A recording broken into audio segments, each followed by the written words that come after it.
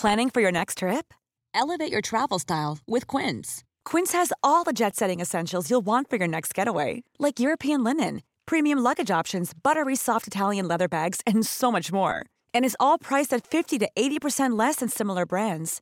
Plus, Quince only works with factories that use safe and ethical manufacturing practices. Pack your bags with high-quality essentials you'll be wearing for vacations to come with Quince. Go to quince.com/pack for free shipping and 365-day returns.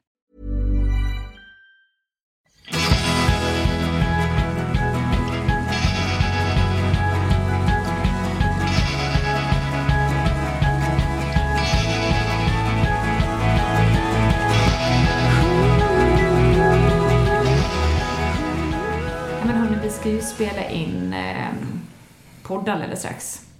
Och då kan jag ju börja med, eftersom vi sitter i det här lilla köket, lutar oss samtliga framåt micken. Vi sitter ju rätt nära varandra. Då kan jag berätta att jag har gjort en lina. Då ska vi se här. Vänta. Det här var ju sjukt intressant. För jag vet ju precis vad hon tänker på. Men jag ser att din spontana reaktion är att du inte vet. Nej, alltså det kändes... Jag tänkte något så här... Jag ska säga vad jag tänkte på först. Vilket inte stämmer alls, men jag tänkte prutta. Jaha, nej men det är för jag tänkte så här att vi satt närmare och så är det någon som släpper sig så här. Men det är ju inte alls likt dig, Lina, så det stämmer ju inte alls. Det släppa sig. Du gjorde en lina. Ja, jag vet vad hon har gjort. Och det är så bra att du inte vet det. För det betyder att hon inte har gjort en lina. Det betyder att hon har gjort en Mia gör vad hon tycker att Mia gör sin subjektiva tolkning av Linas agerande. Så nu undrar jag, Lina, vad tror du är att göra en lina? Jo, du tänker att du har ätit 3 råa vitlökar igår kväll. Jag åt en hummus med 3 råa vitlöksklyftor sent igår kväll. Det gjorde jag med. Ja, men du hade det ju med lukt att göra. Ja, jag hade det. Men då är det så här Sebbe, att då kanske det är så att du också äter en massa råa vitlökar. Antingen 1, 2, du har inget luktsinne. 3, du är så van när du träffar oss och tänker att det här är liksom... Just det. Nej, alltså faktum är, jag tror att det är fel på mitt luktsinne. Jag tror att det är det. På riktigt? Jag känner liksom aldrig det här. Det som alla nojar över så mycket, det här med vitlök. Jag känner liksom inte av det. Vad glad det blir. Det är därför vi har det så bra när vi umgås. Nej, jag tycker alltid det luktar så gott. Men känner du andra dofter? Ja, men det är något, jag är inte så känslig för det, jag tänkte. Men du, ska jag berätta en sak då som jag läste igår apropå det här. Jag läste att det första tecknet på att du går in i någon form av demens är att du inte kan koppla lukt till en sak. Så du har den här vitlöken, Mia träffar mig. Och så känner hon vitlöken, men hon tänker så här, vad är det här för något? Och så får hon inte upp en vitlök i huvudet. När det händer, då ska vi börja oroa oss. Det är väldigt, och det kan man skratta åt så här. Men det är en jäkligt läskig grej att råka ut för lukten har vi ju kanonkoll på. Och den guidar ju oss så mycket. Och man tänker nog inte på hur viktigt. Jag tänker på din hund som sitter i ditt knä nu också. Hur hon liksom kanske kopplar vitlöksdoft till kärlek och till dig. Ja, exakt. Och mina barn, de kommer flytta till Italien och leta upp sina framtida. Varsin vitlöksdoftnande partner. Som de går igång på. Ja. Men ska vi bara snabbt berätta hur vi gör vår hummus då? Ja, eller hur? Kör. Jag gör så här, Lina. Du får, jag kan gissa hur du gör också. Du har ju trots allt ett recept i vår kokbok. Jag tar vad heter det? Alltså kikärtor på tetrapack, färdigkokta kikärtor, 1 paket. Och så blandar jag det med, jag har lite sesampasta i, alltså tahini, det vet jag att du inte har. Jag kan inte tänka mig att du köper hem tahini och har det i. Nej. Jag har det. Det har vi också. Ja, jag har det i. Sen har vi då minst 3 vitlökar. Lina har säkert det dubbla. Gissar jag. Salt, alla örter jag kommer över hittar i frysen eller kylen. Och sen, det var väl det. Har jag glömt något? Ja, det var det. Och sen så mixar jag och äter med, går åt med fänkål, morötter och blomkål. Fy, vad härligt. Och olivolja har jag ibland också. jag har lite sådär för den krämiga konsistensen. Så det var dagens recept. Och nu har vi kommit fram till dagens gäst, eller hur Lina? Ja, och han kommer snart ringa på dörren. Så att då är det ju så att vi bjuder ju hit Henrik Ennert.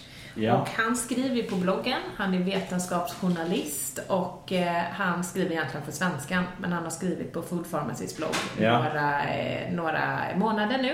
Och vi är väldigt stolta för det, därför att han är ju inte bara väldigt intresserad av kopplingen mellan mat och hälsa, utan också specifikt mellan kopplingen mellan tarmfloran och maten. Just det. Wow! Timingen! Springer du upp här?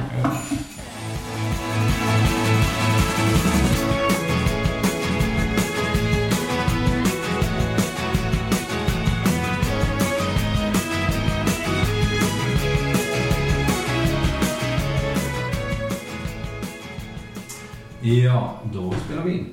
Hej! Hej! Hej!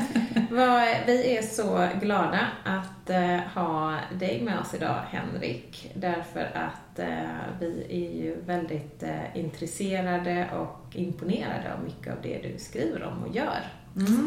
Du är lite av vår idol, skulle man säga. Ja, absolut. Här är din fanclub om 3 personer. Oj. Absolut. Men det är inte alla som har dig som idol, kan vi inte utgå från. Så att jag tänkte att om du bara berättar lite kort vem du är. Ja, jag är ju en, vad ska man säga, något så osexigt som en 57-årig man från Kalmar. Åh fy! Jag tar genast ner idolplanschen från väggen. Ja, just det. Ja, nej men jag har jobbat ganska många år på Svenskan då. Jag har egentligen en lång erfarenhet, kan man säga, som konsumentjournalist från början då. Och sen så har jag jobbat med lite allt möjligt på Svenskan på 80-90-talet men sen så egentligen från millennieskiftet så har jag skrivit ganska mycket då om mat och hälsa då. Så jag jobbade till exempel en hel del med Mats-Erik Nilsson då, som jobbade ju på Svenskan då också. Han skrev den här Hemliga kocken och sen skrev en bok tillsammans då som heter Döm i grytan. Så på den tiden handlade det ganska mycket om mat och tillsatser och det här med liksom bra råvaror och hela den debatten. Jag älskade de böckerna. Det var faktiskt lite av en ögonöppnare för mig på den tiden. Ja, det var ju ett stort projekt det där, va? Så som Svenskan drev då. För idag tror man ju inte det att liksom mat är någonting som liksom, det funnits en tid när det inte skrivit så mycket om sådär. Men det var faktiskt så att på den tiden så, när vi började skriva så var det ju helt udda att ha det på nyhetsplats, va? På en stor tidning, va? Det var ju rätt fascinerande. Det var till och med så att när jag skulle liksom bli matreporter på nyhetsredaktionen, och då var det till och med så att liksom redaktionsledningen undrade, ska man inte kalla det ändå för konsumentreporter och så här, för kan man verkligen skriva så mycket om mat så där, det var inställningen. Tar inte ämnet slut efter 2 artiklar? Ja, men precis. Och när vi började tänkte jag, men det här, vi började som ett 1-årigt projekt och sen så förlängdes och det tar ju aldrig slut. Nej, det märker vi på vår blogg också. Det är inte har hållit på i 4 år och blogga varje dag i stort sett. Det tar ju aldrig slut. Nej. Det är aldrig en morgon när vi tittar på varandra och undrat vad vi ska blogga om. Så det är härligt. Men när du började intressera dig för mat och hälsa så var ju det inte lika vanligt att gemene man hade ett sånt stort intresse. Vad var det som fick dig att börja intressera dig för det här? Alltså jag har ju kommit in i det här från, jag ska säga, som jag sa, från konsumenthållet och från egentligen vetenskapshållet. Så att jag och liksom drivs ganska mycket av nyfikenhet sådär. Sen har jag alltid tyckt om att äta god mat och sådär. Det är ju någonting som finns överallt. Men det som ju var tanken från början när jag började också skriva om det var ju att se hela kedjan då. Så att i mitt jobb då som matreporter var ju att titta från egentligen jordbruk till andra änden med spetsforskning kring cancer och så. Och det har ju varit det tycker jag har varit väldigt intressant, för det är väldigt få som har hela den skalan. Det stannar ofta någonstans, eller man har liksom en del av den skalan, Men just det här att om man ser det så finns det ju inget större ämne. Det är liksom, mat är den största delen i ekonomin i alla jordens länder. Va? Det är liksom en detalj. Om man ser liksom kopplingen mellan vad driver detaljhandelns ekonomi till vilka varor säljs och hur påverkar det sen vår hälsa, så blir det, då hänger allting ihop på ett sätt som blir väldigt intressant faktiskt. Och som kanske då, när man då möter enskilda forskare så har de bara en väldigt litet stuprör ofta, va, av det här. Va? Så att, det är ganska, ju längre man hållit på så efter, om man då intervjuat tillräckligt många forskare inom tillräckligt många stuprör så får man en helhetsbild som faktiskt inte så många andra har. Nej, just det. Och det är ju en produkt av det jobb man har haft. Du har ju skrivit, som du sa här innan, en hel del böcker. Och en av de mer intressanta böckerna tycker jag är Åldrandets gåta.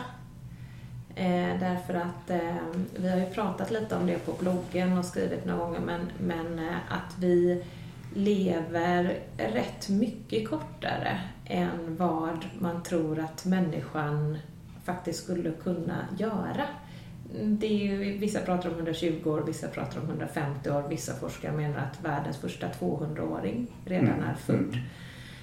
Men om man kort ska sammanfatta, vad är åldrandets gåta? Ingen vill ju, eller även om man vill åldras så vill man ju åldras så hälsosamt som möjligt.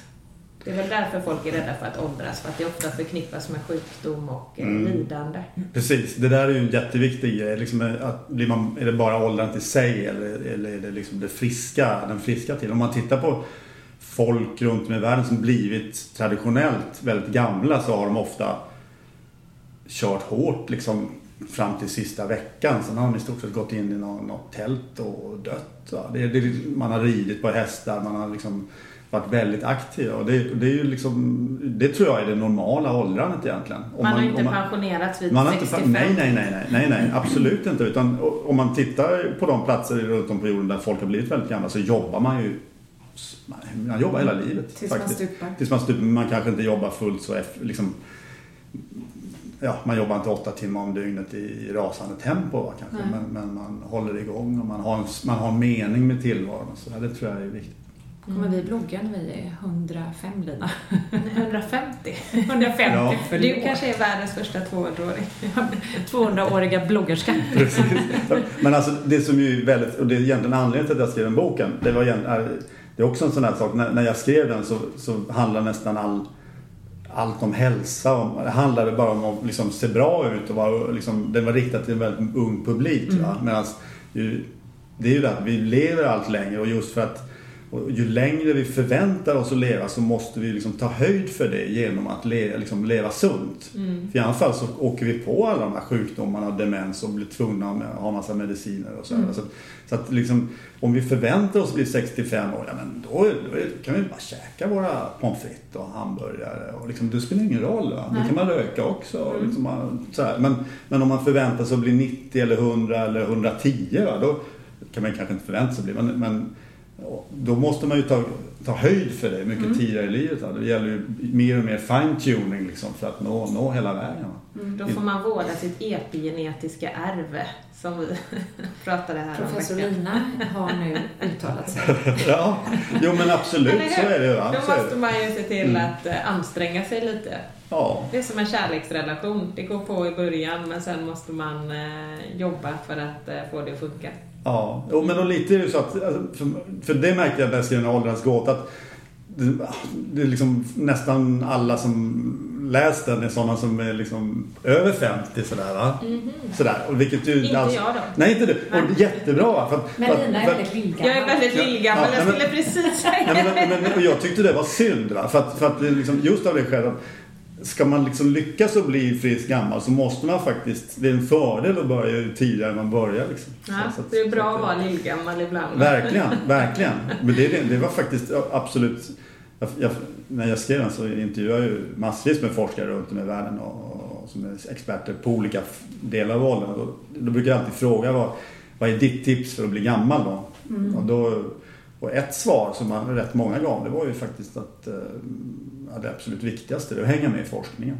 Det är att vara med liksom, för att det går så fort nu alltså att det kommer nya resultat, så att den som hänger med och inte väntar i 10, 15, 20 år på liksom anamma det nya som har mycket större chanser än de som väntar.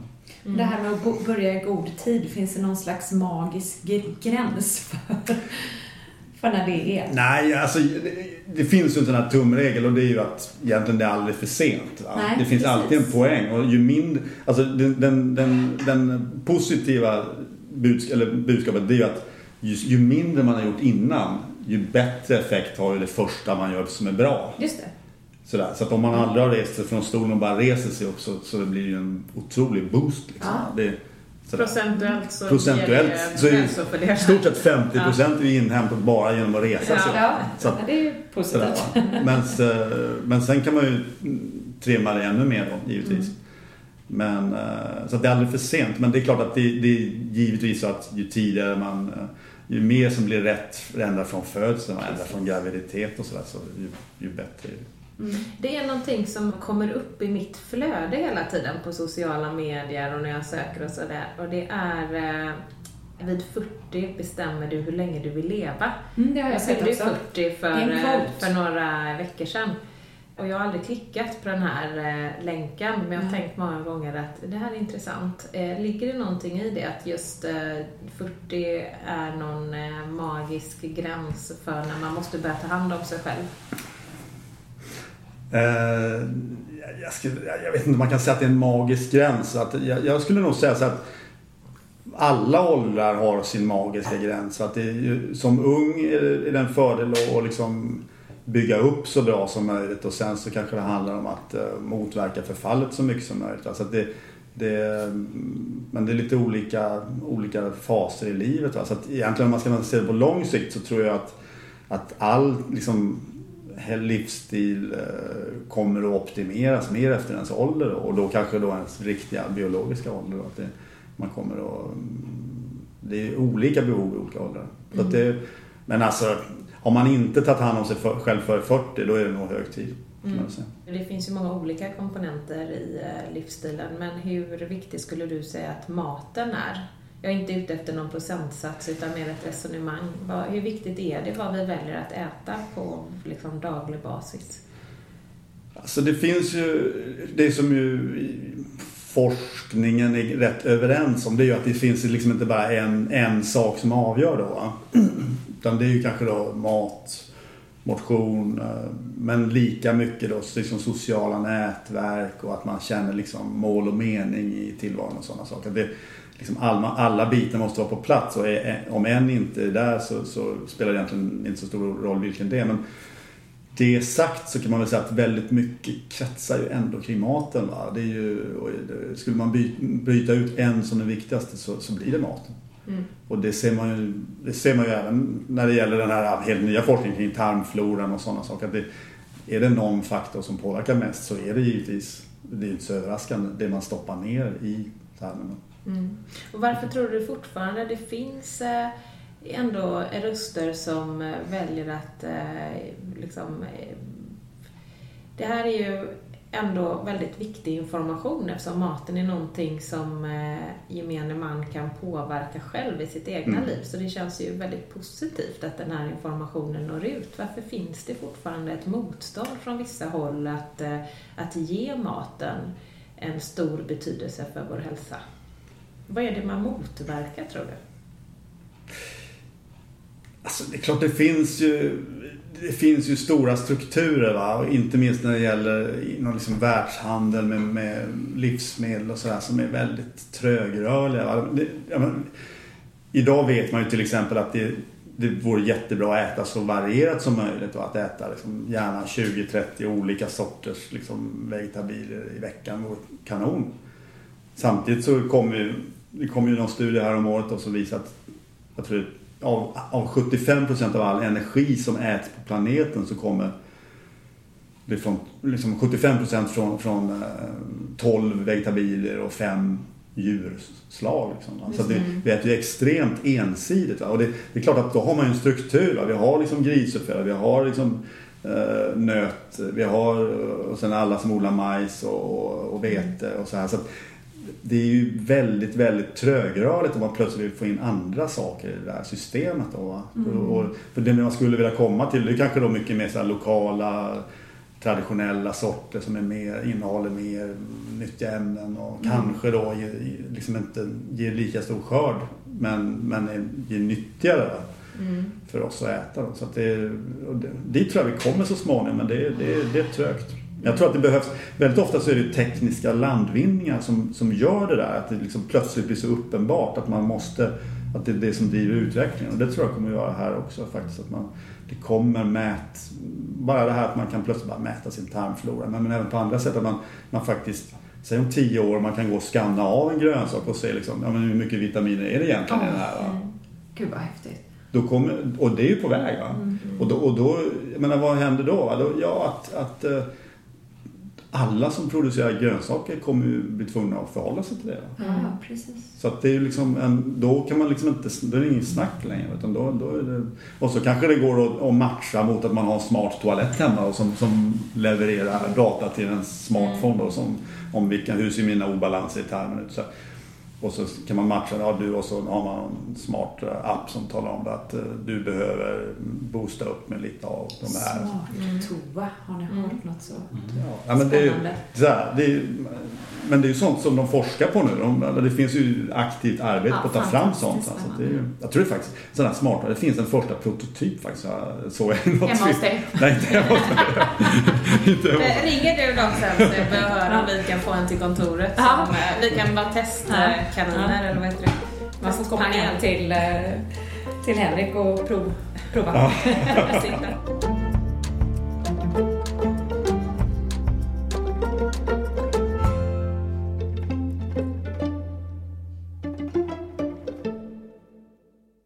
Jag tänker på det här med att äta varierat för en lycklig tarmflora. Det är ju någonting som du alltid återkommer till. Du är lite nyfiken på om du äter de där 25-30 olika grödorna varje vecka. Ja, alltså jag försöker. Det är ju faktiskt någonting som är det någonting som jag verkligen har tagit till mig som nytt när det gäller det här? För att jag har ju skrivit tidigare om typ så här blåzoner, om människor blir gamla och liksom, jag har ju skrivit om liksom hälsosam mat tidigare, men det som jag tycker faktiskt varit mest slående här, det är ju den här stora betydelsen som vi har med att äta varierat. Så det är någonting som vi försöker göra hemma mycket. Men sen är det ju inte, man måste ju tvinga sig själv, alla, även jag och vi hemma, man är inne i sina rutiner, va? Så det gäller på något sätt att tvinga sig själv och göra någonting nytt, pröva någon ny, köpa något nytt när man handlar. Så. Men i många, jag bara tänker högt nu, men i många... Ready to pop the question? The jewelers at BlueNile.com have got sparkle down to a science with beautiful lab-grown diamonds worthy of your most brilliant moments. Their lab-grown diamonds are independently graded and guaranteed identical to natural diamonds, and they're ready to ship to your door. Go to BlueNile.com and use promo code LISTEN to get $50 off your purchase of $500 or more. That's code LISTEN at BlueNile.com for $50 off. BlueNile.com, code LISTEN. Quality sleep is essential. That's why the Sleep Number Smart Bed is designed for your ever-evolving sleep needs. Need a bed that's firmer or softer on either side? Helps you sleep at a comfortable temperature? Sleep Number Smart Beds let you individualize your comfort, so you sleep better together. J.D. Power ranks Sleep Number #1 in customer satisfaction with mattresses purchased in-store. And now, save 50% on the Sleep Number Limited Edition Smart Bed for a limited time. For J.D. Power 2023 award information, visit jdpower.com/awards. Only at a Sleep Number store or sleepnumber.com. Man kan ju ha många vardagsrecept där man ändå kan byta ut de olika, till exempel en gryta, där behöver man ju inte alltid köra palsternacka, fänkål och så vidare, utan nästa gång kan det bli morot eller broccoli eller vad som helst. Så kan man ju tänka. Jo, precis. Och vi hade ju förslag i senaste boken här om att man försöker ha olika grupper, att man tänker kanske i några huvudgrupper, så att man försöker få i sig varje dag någon lökväxt, något i bönväg, något i liksom bladgrönsaker. Alltså att man liksom, om man får plocka någonting från varje kategori, sådär, det är ändå en sån här liten tankehjälpreda. Sen är det också bra att tänka i färger. Ja. Sådär, tänka liksom försöka få in så många färger som möjligt på tallriken. Vi gör ju alltid vi faktiskt. Blanda minst 3. Ja, det är vårt generalknep. Och också det att testa nya grönsaker och frukter egentligen varje vecka. Det är ju väldigt enkla knep som man kan göra för att bryta liksom de här ätmönstren. För mat går ju mycket på rutin som annat. Man lagar det man vet. Och om man inte reflekterar så mycket över sin kosthållning så kanske det är att man äter mest vete. Macka till frukost, pasta till lunch och något annat till middag, bröd och så till maten som också innehåller vete. Och då går man ju miste om så otroligt mycket egentligen. Kan man bara börja byta ut något av det mot något annat så har man kommit en lång bit på vägen. Apropå det här med att resa sig i stolen efter 50 år. Ja, och apropå det här med olika kategorier. Gröna blad har jag svårt att variera. Jag vet inte varför, men jag använder alltid det i smoothies. Och min hand bara sträcker sig efter grönkålen och bladspenaten. Där måste jag bli bättre och komma på och testa andra salladssorter. Det blir mitt mission till nästa gång. Du nämnde din andra bok här. Och den är ju, du gav ut den tillsammans med Niklas Ekstedt i slutet av förra året, eller hur? Happy Food. Och den har ju rönt väldigt stort intresse faktiskt, vilket är superkul. Happy Food, berätta, vad är det för något? Alltså det vi tog fasta på där, det är egentligen den delen i den här nya forskningen kring tarmfloran som handlar om det som kallas för liksom, the gut-brain axis, alltså mag-hjärn-axeln då, som är väldigt liksom, om tarmfloran är liksom ett av de absolut hetaste forskningsområdena överhuvudtaget, så är ju inom det så är väl just det här med kopplingen till hjärnan då en av eller den absolut hetaste punkten då. Och det är väl liksom att man börjar se det här som det har ju kommit en efter en egentligen koppling mellan mat och hjärthälsa, mat och olika sjukdomar, även demenssjukdomar, man bara ser kopplingar. Och det är egentligen liksom att man nu tar steget in i hjärnan och ser att det finns en tydlig koppling där mellan hur vi mår och hur vi äter. Och man börjar kunna förklara också, det där har man ju vetat om länge och väl då, men man börjar också kunna förklara hur det går till då. Vi pratade om det för några avsnitt angående hjärnan, att många forskare menar ju att ett högt sockerpåslag kan bidra till att man får Alzheimers till exempel. Har du några tankar om det? Ja, det är ju en av de teorier som finns. Jag är väl egentligen så att jag är inte så väldigt mycket för att bara peka ut en enstaka bov sådär, som till exempel socker då. Men jag tycker även om socker, ska man peka ut något så skulle det nog bli socker. Ja. Så där kan du peka ut. Men det viktiga tycker jag, det som har varit en aha-upplevelse för mig, det är trots allt att det är viktigare det man lägger till än det man drar ifrån. Va? Har du läst vår bok? Faktaruta. I Lina och Mias första bok så radar de upp ett antal budord som kan hjälpa dig att ta hand om din tarmflora. 20 stycken är de och de är riktigt härliga. Det första budordet lyder: fokusera på vad du ska äta snarare än vad du ska utesluta. Amen. Ja, men det är viktigt för att det neutraliserar. Va? Om man äter, även om man äter någonting onyttigt och samtidigt äter något nyttigt, så blir det ändå så att man får ett lägre blodsockerpåslag och så här. Så att det tycker jag det är ett positivt budskap. Va? Så att det är lättare att ta till sig också för många människor, tror jag. Och lättare att hålla. Tänker man det varje dag så behöver man inte tänka så mycket på det andra. För att det löser sig av sig själv på något sätt. Desto mer nyttigt man får i sig, desto mindre sug får man också efter allt onyttiga. Det är ju det som är så fiffigt. Det är ju roligt att tänka att man ska lägga till saker. Det är extremt tråkigt att tänka på vad man ska utesluta. Ja, jo, men nästan alla dieter bygger på detta att utesluta. Ja, verkligen. Det tycker jag, det är ett negativt budskap som tråkigt. Och samtidigt så om man lägger till så kan man lära sig uppskatta de här andra smakerna. Liksom bittert, beskt, liksom, som växer då ju mer man äter det faktiskt. Så att få den. Det är någonting som jag verkligen känner efter att jag har lagt om min kost. Jag hade väldigt smaklös. Jag var ju en sån som levde på vete, nötkött och salt och peppar. Verkligen inte varierat. Salt och peppar, precis. Men desto mer grönsaker man börjar äta, desto mer vill man ju smaksätta det med olika kryddor och guckor och just att också lära sig uppskatta den gröna smaken som kan vara lite, första gången man dricker en grön smoothie till exempel så tyckte jag att det var riktigt, riktigt dålig smak och nu så känner jag liksom craving efter den. Helt sjukt hur man kan liksom börja skapa ett sug av någonting, en smak som man har tyckt varit riktigt dålig innan. Det är dina salladsbakterier som ropar efter mer smoothie. Jag har ju tydligen då bara grönkåls- och bladspenatbakterier men jag ska börja jobba på min rucola och mangold-bakterieflora. Ja, men det är ju en bra grej om man ska tänka något att lägga in en variation av gröna blad. Ja, verkligen. En stor variation. För att det är lätt att gå på att bara lägga i spinat till exempel. Ja, men det är ju det problemet jag har. Och det är lätt att bara köpa för att spinat tycker jag har blivit, det finns alltid. En påse spinat kan du hitta vilken affär den går till och den funkar till alla maträtter för det smakar inte så mycket och så.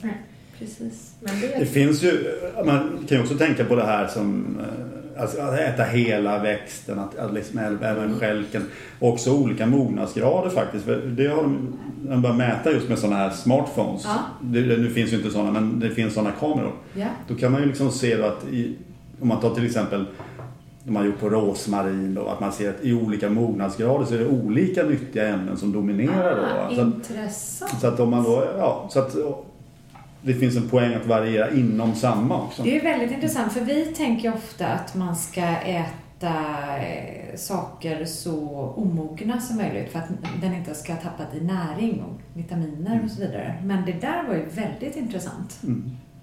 Absolut. Och så ser man liksom att vissa saker finns mer kanske i olika fröstänglar och en del mer i liksom längre ner mot roten och en del högre upp och så här. Men också det här att det är liksom olika i olika mognadsgrader. Wow, det var första gången jag hörde det. Spännande. Jättespännande.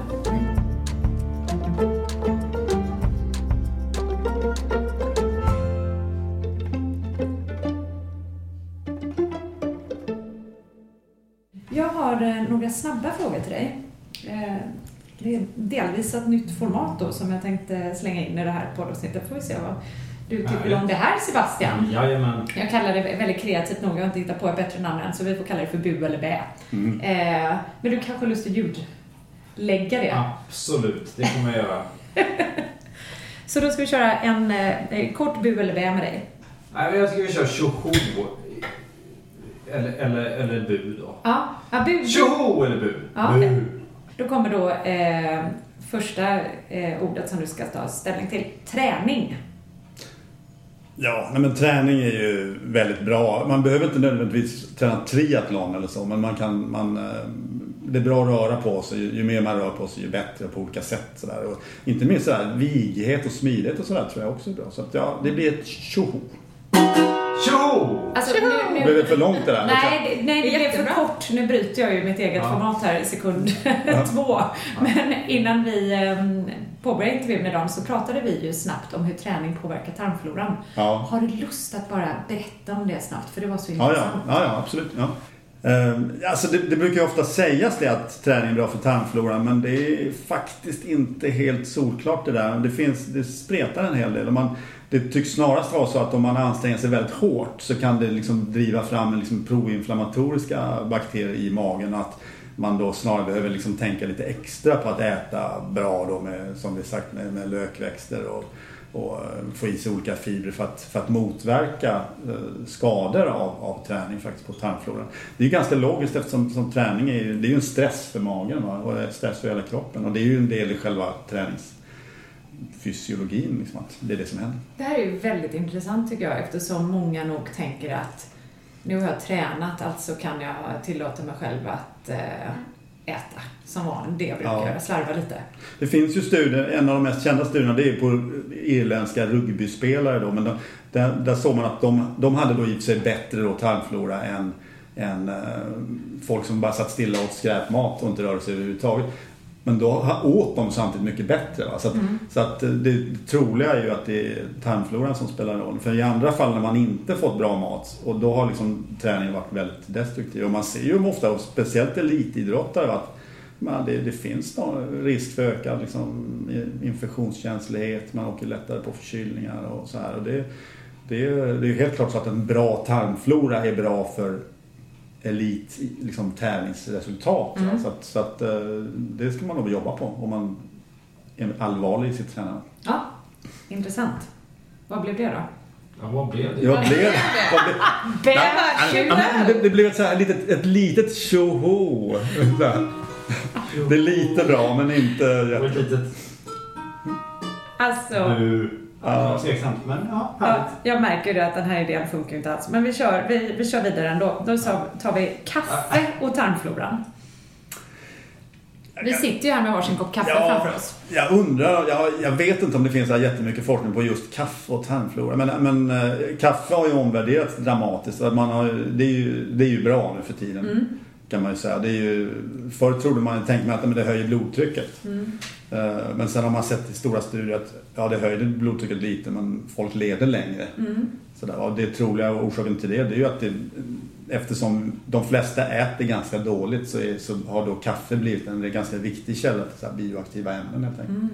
Som tarmbakterierna och bra. Så att jag skulle nog säga tjoho! Nu funkar det bättre. Nu börjar vi få fart på det.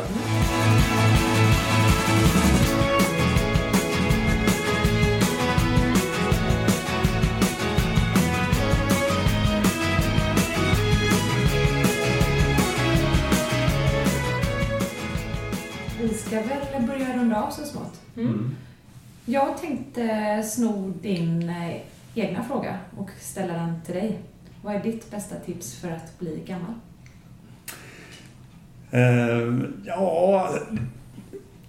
Faktiskt att vara aktiv. Det är inte bara då fysiskt aktiv, utan liksom vara mentalt aktiv. Det tror jag är... Det måste ni märka. Man är ute och pratar sådär, så att det är 90% kvinnor. Det är det. Sådär, som kommer. Och det tycker jag är tråkigt för männen. För att det är liksom på något sätt alltså ett livslångt lärande, att ta till sig nya saker. Så länge man är nyfiken på saker och ting så håller man ju liksom igång och kan ta till sig nya saker. Va? Och det så tror jag att vara aktiv. Men det är ju också sån här, även fysiskt, liksom, att inte ta hjälp liksom, när man blir äldre. För att det är väldigt lätt att bara tänka att nu ska jag bli gammal och man är medelålders. Och att man tänker utifrån det perspektivet. Men skillnaden mellan att bli 75 och 95, det är ju att man faktiskt håller igång de där sista åren också. Så och det är ju, om man har levt supernyttigt och sen bara släcker ner butiken aktivitetsmässigt vid 75, då kommer det ju inte bli så många år till, va? Rätt krasta. Så att det gäller att hålla in i kaklet, och då är det att vara aktiv. Aktiv men inte för aktiv. Inte för, lagom aktiv alltså. Nej, alltså, absolut. Sen faktiskt också ett annat tips, det är att inte liksom bli så, jag tror det är någon svensk sjukdom där, blir så där svart eller vitt, att vi liksom måste vara antingen eller, så att det måste vara så himla mycket att, alltså, tycker man någonting är gott eller så äter. Alltså det är viktigt. Om man inte mår bra så kommer man inte heller att vilja hålla på och fortsätta kämpa liksom. Och så att man behöver liksom på något sätt hitta en balans i det där. Alltså, jag har ju varit runt i alla de här blå zonerna runt om i världen där folk blir gamla. De är ju garanterat inte några hälsofreaks, va? Nej. Utan de är ju, det är en chans att festa till 5:00 på morgonen, så gör ju de det. Ja, men nu säger du någonting. Upplever du, njuter de?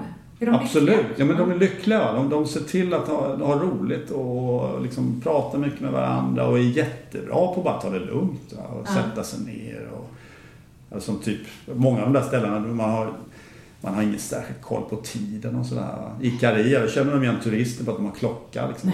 Det går liksom inte att passa. Det spelar ingen roll om någon har klocka, för det är ändå ingen som kommer tid. Nej. Det tycker jag sammanfattar väldigt bra. Vi har ju 20 budord för tarmfloran. Och vårt sista budord är njut, det är viktigast av allt. Och det här sammanfattade du väldigt bra med din avslutning här. Jag trodde att du skulle säga att det passar bra för nu är klockan nämligen. Titta direkt på klockan och säga att nej, jag har inte tid med. Men det var jättetrevligt att träffa dig. Ja, kul. Tack för att du kom hit.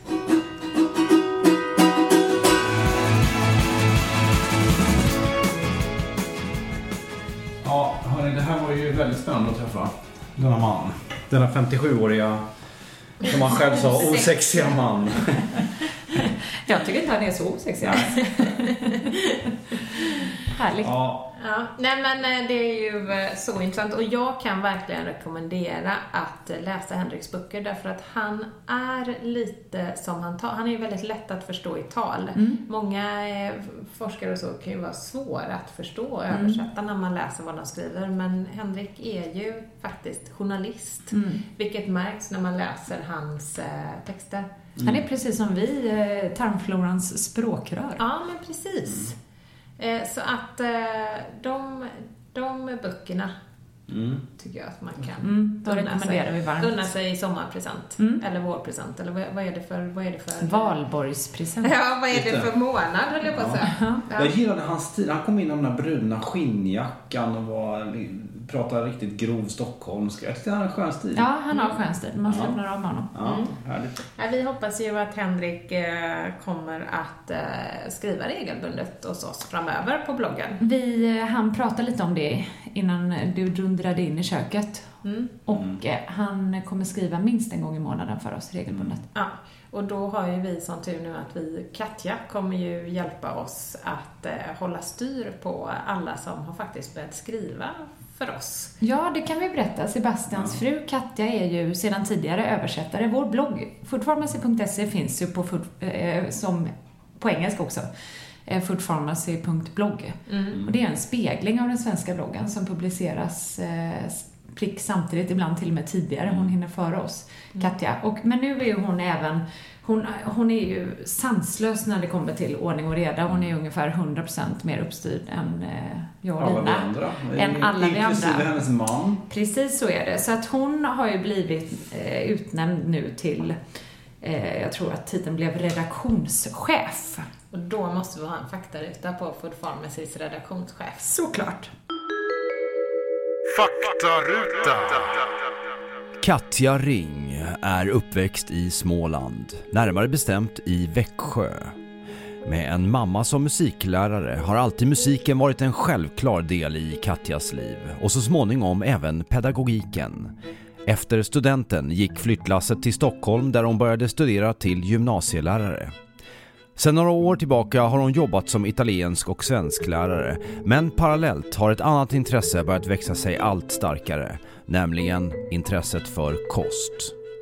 Så när hennes man Sebastian började göra praktik hos Food Pharmacy och det visade sig att de behövde en översättare till deras engelska blogg, var Katja inte sen att visa intresse. När hon träffade Mia och Lina för första gången så klickade det direkt. Tiden gick och numera är Katja redaktionschef på Food Pharmacy. Men du, bara innan vi slutar Lina, jag kom på det att jag berättade ju bara hur jag gör min hummus. Och då undrar jag, du luktar ändå mer vitlök än vad jag gör, så berätta, hur gör du din hummus? Nej, men jag följer ju aldrig något recept och jag gör ju aldrig på samma sätt. Det är ju lite av mitt signum. Så vilket jag kan tyvärr inte dela med mig. Med tanke på att du skrivit en kokbok så är det så roligt att du inte följer recept. Att jag skulle ju aldrig köpa en kokbok själv. Nu ringer det till mig. Men jag använder såklart min Bosch mixer och där stoppar jag ner kikärtor. Men ibland stoppar jag ner annat. Jag stoppar ner rödbeta och lite allt möjligt. Men en klassisk hummus, om jag bara gör det, så tar jag kikärtor som jag antingen har kokat själv. Torkar det, då kokar jag dem i 1 timme med rätt mycket vitlök. Choppar ner dem med lite vatten, olivolja, massa citron och flingsalt. Det är min klassiker. Så har jag vitlöken. Du sa absolut vitlök. Nej, men vitlök. Ja, och citron glömde jag säga förut. Så att, Det blir nästan samma recept. Ja, alltså, du är inte så strukturerad som du... Nej, verkligen inte. Katte är inte med nu. Men jag måste bara flika in en liten sak om mixen där. Vi brukar tjata om deras stora blender, men vi säljer ju även deras stavmixer på bloggen. Och jag gör alltid hummus i den här lilla skålen som man sätter stavmixen på som ett liksom lock. För den är suverän för just hummus och guckor och röror överlag. Och jag då använder bara mixer till allt. Och jag vet att stavmixen med den är mycket bättre att använda. Ja. Men jag är ju sån som alltid gör det så enkelt. Ja, och även baka. Så när man bakar med kladdiga saker, nu bakar kanske inte du så ofta.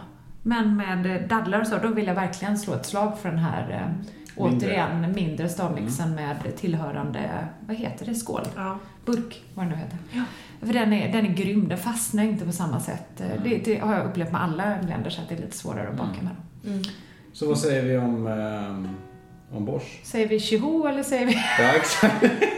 Ganska förutsägbart. Vi säger tjoho!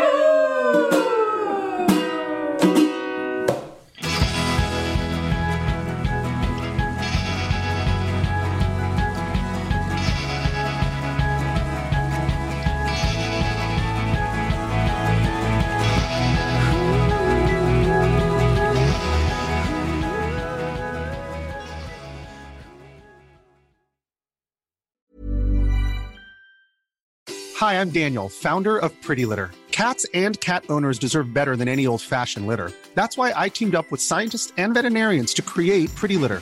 Its innovative crystal formula has superior odor control and weighs up to 80% less than clay litter. Pretty Litter even monitors health by changing colors to help detect early signs of potential illness. It's the world's smartest kitty litter. Go to prettylitter.com and use code ACAST for 20% off your first order and a free cat toy. Terms and conditions apply. See site for details. Imagine the softest sheets you've ever felt. Now imagine them getting even softer over time. That's what you'll feel with Boll & Branch's organic cotton sheets. In a recent customer survey, 96% replied that Boll & Branch sheets get softer with every wash. Start getting your best night's sleep in these sheets that get softer and softer for years to come. Try their sheets with a 30-night guarantee. Plus, get 15% off your first order at bollandbranch.com. Code BUTTERY. Exclusions apply. See site for details. Even when we're on a budget, we still deserve nice things. Quince is a place to scoop up stunning high-end goods for 50 to 80% less than similar brands. They have buttery soft cashmere sweaters starting at $50, luxurious Italian leather bags, and so much more. Plus, Quince only works with factories that use safe, ethical, and responsible manufacturing. Get the high-end goods you'll love without the high price tag with Quince. Go to quince.com/style for free shipping and 365-day returns.